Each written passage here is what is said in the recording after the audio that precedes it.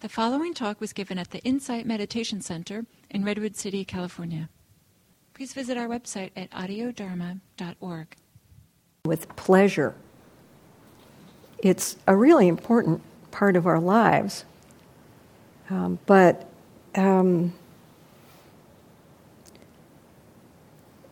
it's taken me a long time to wrap my mind and my heart around Buddha's teachings about pleasure. Many years ago, I took a 1.5-year-long class on the Majjhima Nikaya, the middle-length suttas in Pali. We were reading them in English. But I realized after that course that a quick reading of the suttas would leave the impression that pleasure is always bad. And it would take a careful reading to recognize that the threat that Buddha warns against isn't pleasure itself, but an unmindful response to it. Pleasure in its various forms is not inherently bad. And in fact, a couple forms of pleasure are actually instrumental in achieving, mindfulness and higher states of concentration and even nirvana. Buddha did say in several suttas that if we really knew the suffering hidden within sensual pleasure, we'd certainly avoid it. But we don't have to run from pleasure like it's a bear on the attack. The danger is in the way we deal with pleasure. We're encouraged by Western culture and its economy to seek sensory pleasure wherever we can. Remember the old Coca-Cola ad, you only go around once in life, so grab it. And there's also a widespread belief that if we can just have enough pleasures, they'll add up to happiness. Now, getting what we want can definitely put us in a good mood. But moods pass, and often quickly. I've never known anyone for whom any amount of pleasure ever added up to lasting happiness. In fact, the stress of getting and accumulating pleasure usually has the opposite effect. In a sutta called the Greater Mass of Suffering, Buddha talked about the 5 chords of sensual pleasure.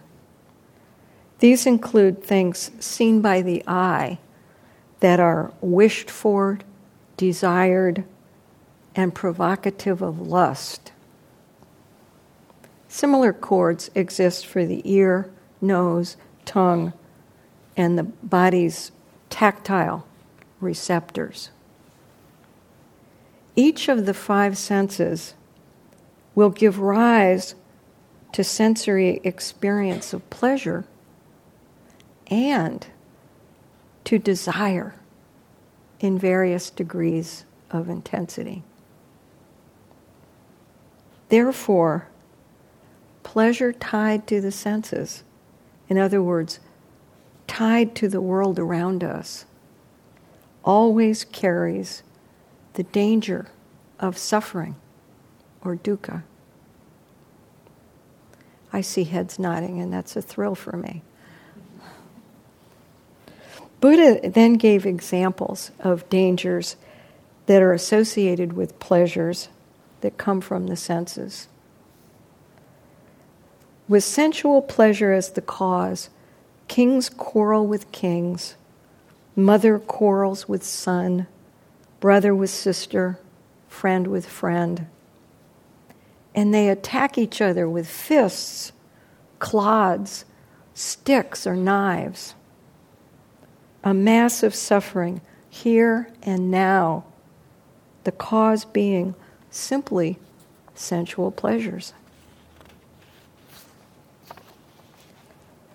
Driven by pleasure, the sutta tells us, armies go to war and are splashed with boiling liquids, their heads cut off by swords. Or men are driven to crime. They break into houses, ambush highways, seduce others' wives. When they're caught, kings order tortures. And I love this list. The porridge pot, the polished shell shave, the rahu's mouth, the wood dress, and here are a couple I can understand, meat hooks and lye pickling. The ones that I have no idea what they're talking about actually scare me more than the two I can identify. So Buddha asks, what, bhikkhus, is the escape in the case of sensual pleasures? It is the abandonment of desire and lust for sensual pleasures. Now, after hearing this list of the dangers, we might consider becoming ascetics. But Buddha tried that very, very hard. And in fact, he said there was no one who had ever been more ascetic than he was.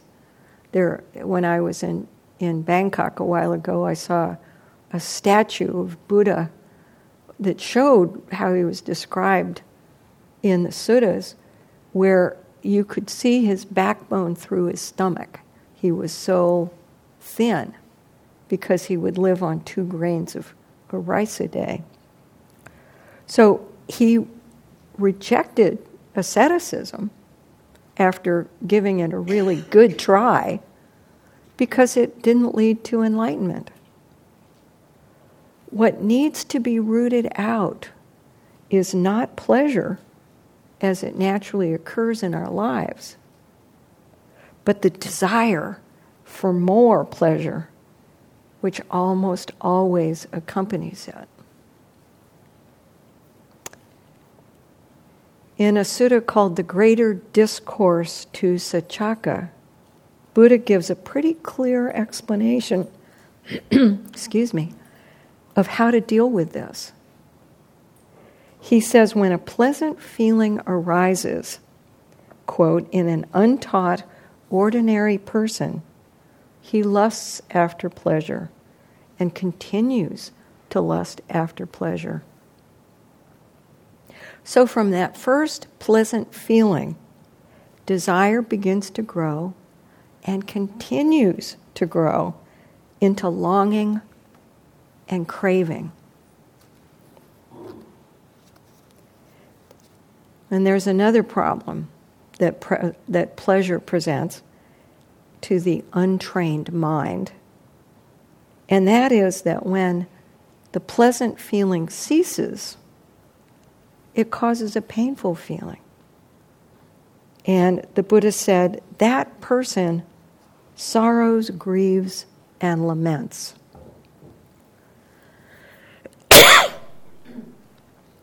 Both the pleasant and the painful feelings invade his mind and remain.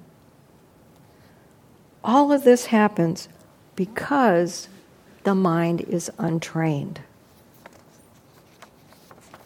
In contrast, when pleasant feelings arise in a well-taught, noble disciple, he does not lust after more pleasure.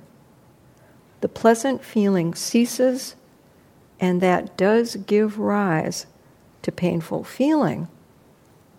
But, the quote goes on, the disciple does not sorrow, grieve, and lament. So we can avoid sustained suffering by avoiding the tendency to want more pleasure whenever it arises. Now, even when we don't get caught up in wanting more, pleasure does still have the downside that we feel a sense of loss when it ends. This is even for the trained mind.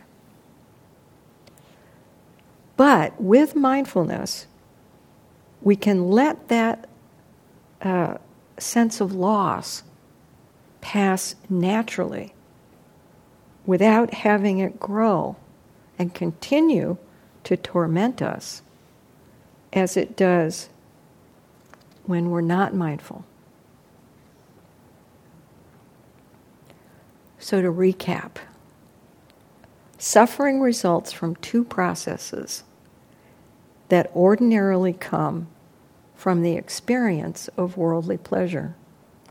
The first is a craving for more, and the second is a sense of loss when the pleasant experience is over. Training the mind can completely end the craving for more, and it can greatly ease the distressing sense of loss when the pleasure ends.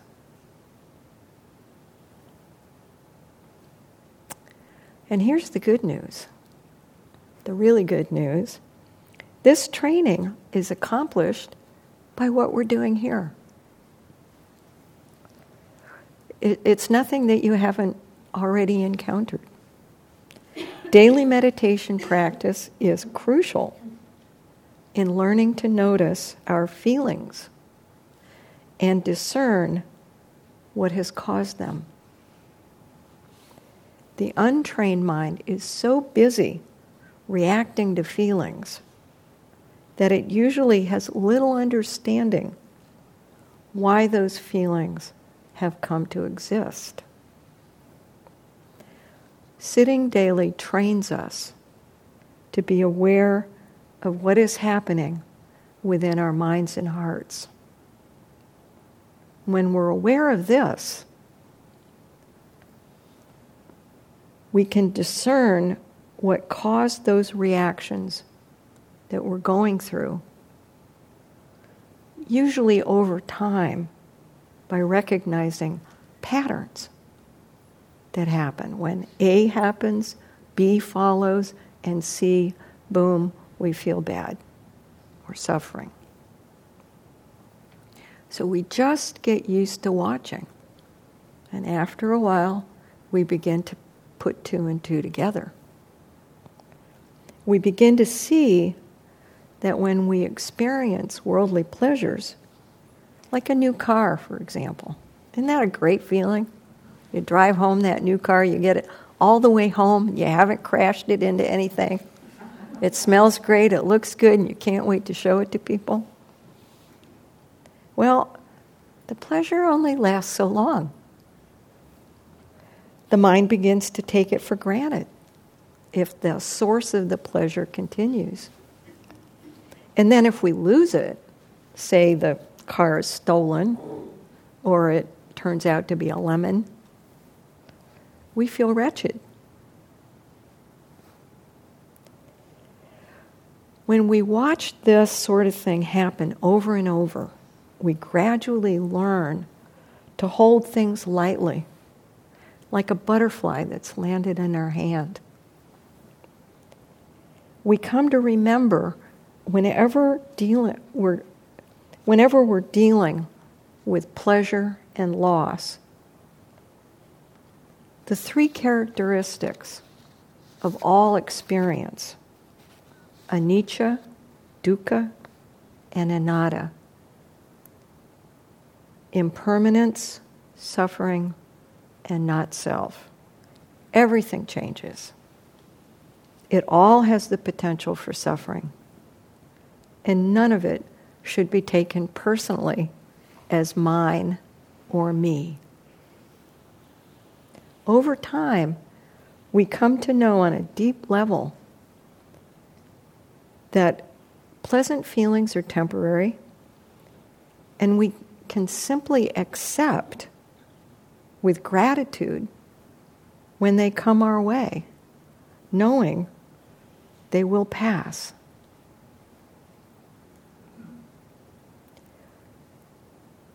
Neuroscience has shown that our brains have an innate tendency toward negativity. And this can be countered by mindfully savoring the pleasures that arise without clinging to them or chasing after more. So in other words, there's a really good element to worldly pleasures. When they inevitably end, like that butterfly on your hand that eventually flies away, we just have to restrain ourselves from grabbing after it. And the second step to reduce the suffering from pleasure is to let any disappointment that arises just pass through us. You know, there's sort of an automatic tendency to resist, to try to keep ourselves from feeling it, either shutting down or indulging in some distractions. But let ourselves feel it. Remaining aware of the feeling of disappointment serves a couple of important purposes. One is that when we notice this consequence of pleasure, it helps train the mind. And the other is that holding any of our suffering in a loving awareness helps us heal. Nothing helps healing like kind attention. We know this when we're sick and a friend comes to visit. And you know, we can always give this gift to ourselves. In fact, we're probably the best person on earth to give ourselves this gift. Kind attention. This approach of holding everything lightly is a very open-hearted way to live, letting both pleasure and pain come and go as they will. Later on in the sutta I was just talking about, the Greater Discourse to Sachaka, Buddha notes, "It is not easy while living in a home for lay people to live the holy life utterly perfect and pure as a polished shell." I love the poetry of Buddha's teachings. So what he's saying is we should not be discouraged if we think we're falling short of some ideal. It's hard. We have to keep in mind that this is a gradual process to unlearn our old relationship with pleasure. We just need to continue meditating and remain as mindful as possible during our daily life. Every link that we cut from the chain of suffering improves our lives. And Buddha declared in several suttas that countless laymen and women had achieved complete enlightenment during his lifetime.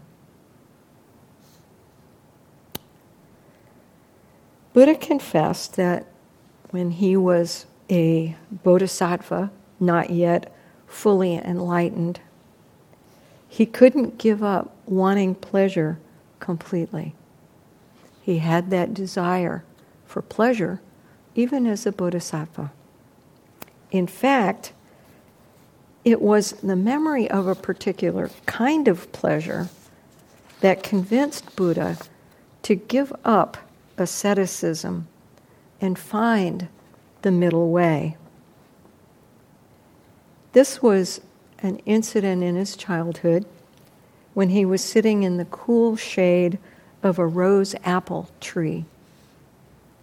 And his father was off attending to his royal duties. Buddha was, he said, quite secluded from sensual pleasures, secluded from unwholesome states, and he entered upon and abided in the first jhana, a blissful state that results from deep concentration. Looking back on this memory, Buddha realized this was the trailhead of the path to enlightenment. Because here was, quote, a pleasure that has nothing to do with sensual pleasures and unwholesome states. So knowing that the pleasure of concentration has no downside and is always available, this bodhisattva was freed from desire, from sense-based pleasure, so that he could become a Buddha. This pleasure occurs whenever we're mindful, because it's an element of mindfulness. Just a few days ago, I realized that I had experienced it as I went about my day. It was the last Saturday for Christmas, and I was having a pleasant day. I thought that all of my shopping was done. I was ready for the holiday. I could stay home and warm and cozy in my house. Didn't have to go out. And I realized that I had forgotten to get something. And I had to go to the grocery store the last Saturday before Christmas. So I wasn't happy with that. And I got into my car and I realized it's going to be really crowded with people who are in a hurry. And I said to myself, all right, I'm going to remain mindful and patient and calm. And while I was in the store, I went out of my way to be courteous to people, even the ones who weren't being particularly courteous to me. And I even exchanged a few friendly remarks with strangers. And as I drove home, I noticed that I had a feeling that was much more pleasant than the way I had felt before I realized I had to go to the grocery store. And when I recognized that surprising fact, I saw that I was experiencing the pleasure that comes from mindfulness and from the loving kindness, the metta, that I had while I was shopping.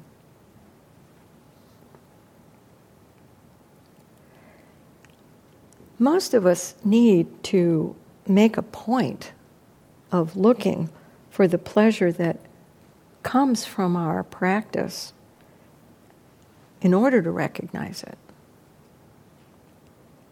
And making the effort to do this is really worthwhile because this pleasure is heightened when we focus on it. And I am going to just say a word of caution in case you have an active imagination.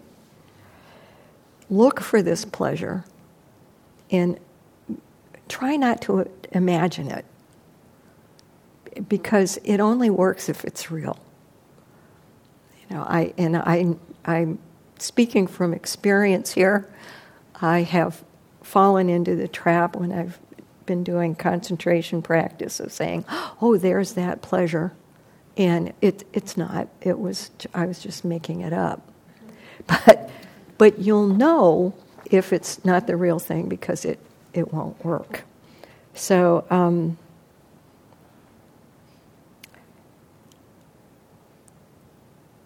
mindfulness can protect us from the dangers of worldly pleasures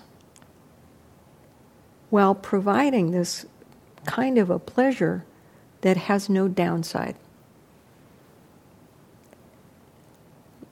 This pleasure that comes from a calm and alert mind will promote concentration. This is what I'm talking about, it working. It will help us to concentrate by helping to hold the attention where we direct it. This is a natural thing about our attention. It wants to go toward pleasure. And again, this is a pleasure that's not based on sensory, the five senses. Another benefit of the pleasure of mindfulness and concentration is that it supports our general well-being. It does make us happy. It will also motivate us to meditate daily and to continue along the Eightfold Path. And by doing that, it further multiplies our opportunities to enjoy it. So,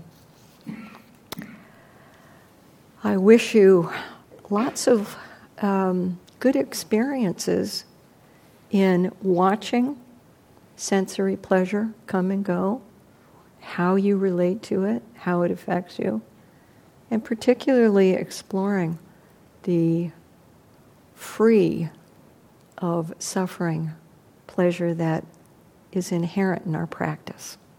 Thank you.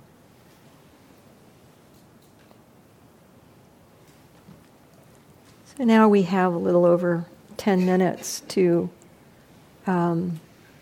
deal with any questions or comments you have, preferably about the topic.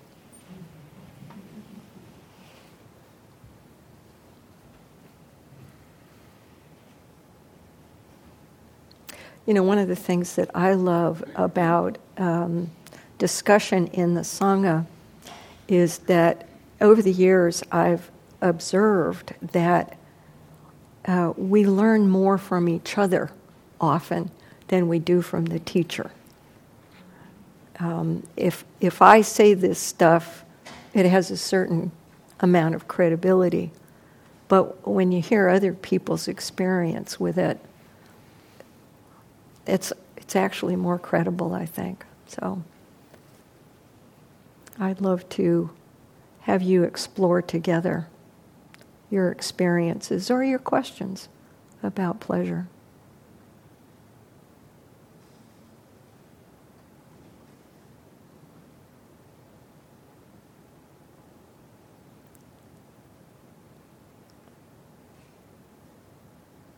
I'd like to thank you, Rebecca. I can remember her name.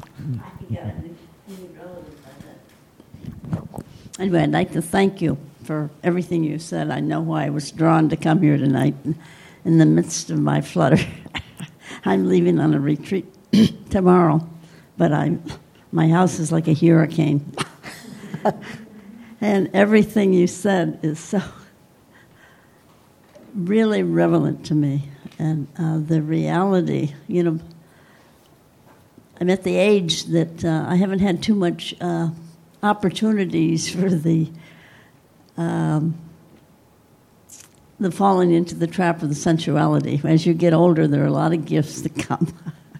And, the hormones change, and when you get around the people with a lot of hormones, all you young people, you realize what a gift it is of getting old. I mean,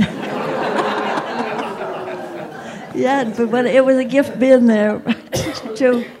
Life is good. I mean, thank you. But awareness.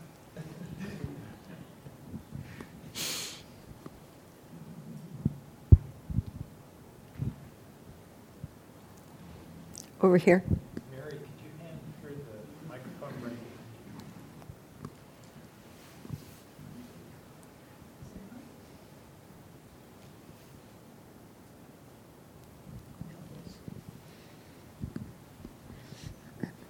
I too related to much of what you said, and particularly it reminded me that when I experience something pleasurable, an experience, for example, with my family that just went beautifully and feels just warm and fuzzy, I think the danger of that is the expectation that next time it will be the same. All those problems and difficulties that we've experienced, they're all gone now. And now we just sail on through.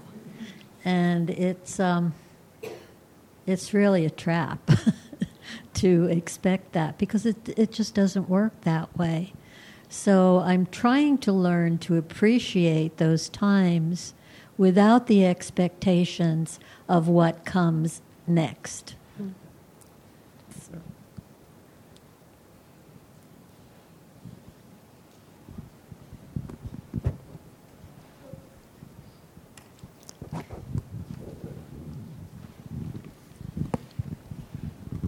Yes, thank you for saying that, because it reminds me, just a few days ago we went to see all my cousins, and I realized afterwards I love my cousins. I was looking forward to being with them so much, and indeed it was a wonderful time. But I realized afterwards that I felt unsatisfied, sort of a dissatisfaction, and I realized it was that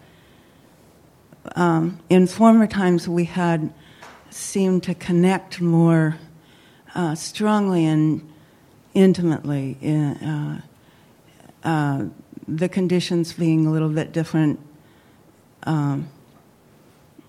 This time we were all in one group, and I think it's a little bit harder to have close conversations with one, although I did have some good conversations when people drifted around, but not.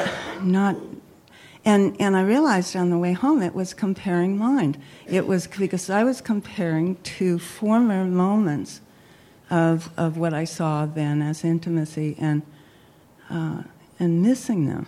And then I saw how truly silly that was, and just was able to see it very differently after that, and with much more pleasure too.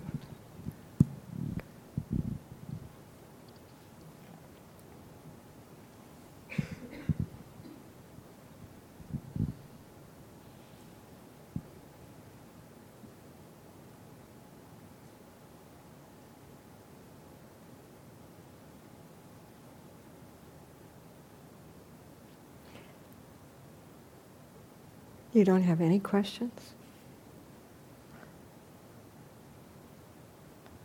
Took me 20 years to figure it out. You've got it down?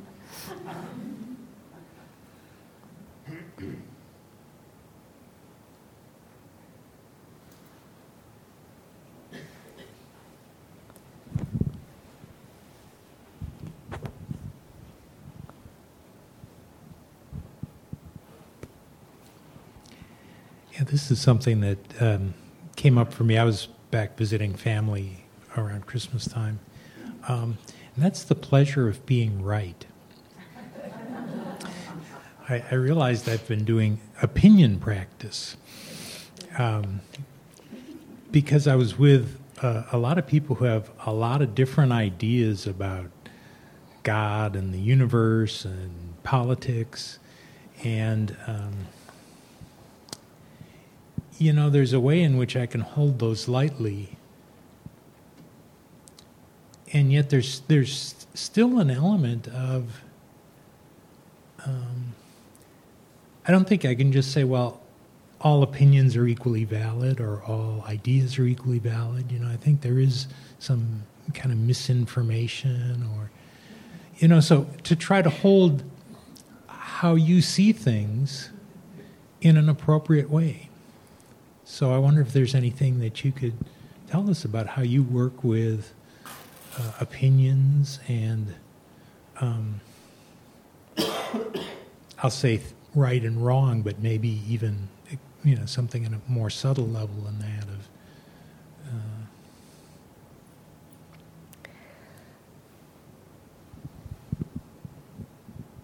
Well, I think that we may have, at some point in our lives, had the primordial experience of being right, and it probably just felt wonderful. And I think I had it once, but yeah. And then I've spent the rest of my life trying to get back to that feeling. And I think one of the things that makes it so sticky, and I open to hearing what you have to say about this, is the fact that I'm taking it personally. I'm forgetting the anatta aspect of it and thinking that this is my opinion. There might be, 3 or 4 billion people on the planet with the same opinion, but it's mine, and it defines me, and that makes it really sticky for me. I don't know, what do you think?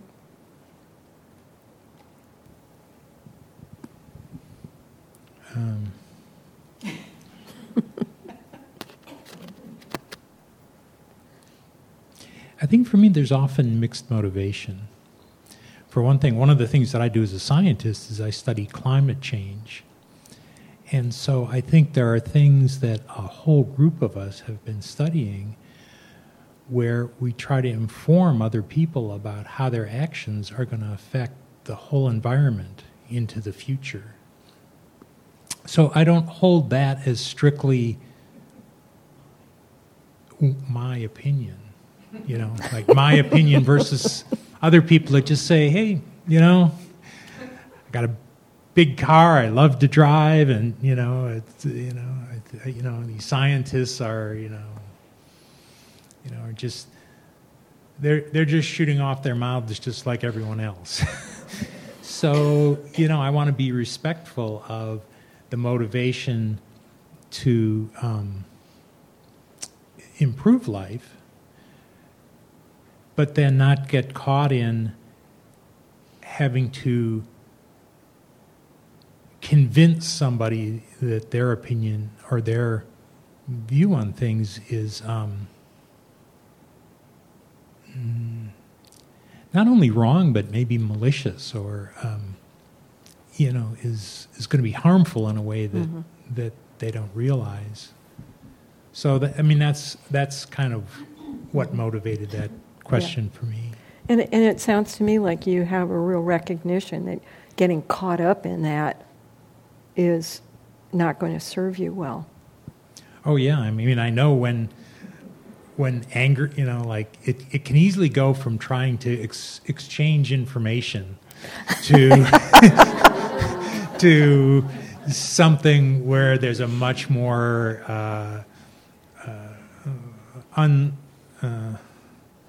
unpleasant, visceral experience. So I think, even without having such important information at our fingertips, we all relate to where you're coming from. So, yeah. Thank you.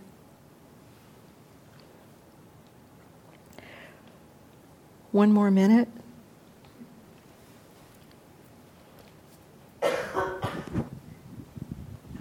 One of the things that comes to mind for me as you're talking about pleasure, and this season, is chocolate. And I really struggle with that. There's a lot of chocolate around, and chocolate followed by chocolate is more pleasurable. So I don't know if anybody's figured that out. I just...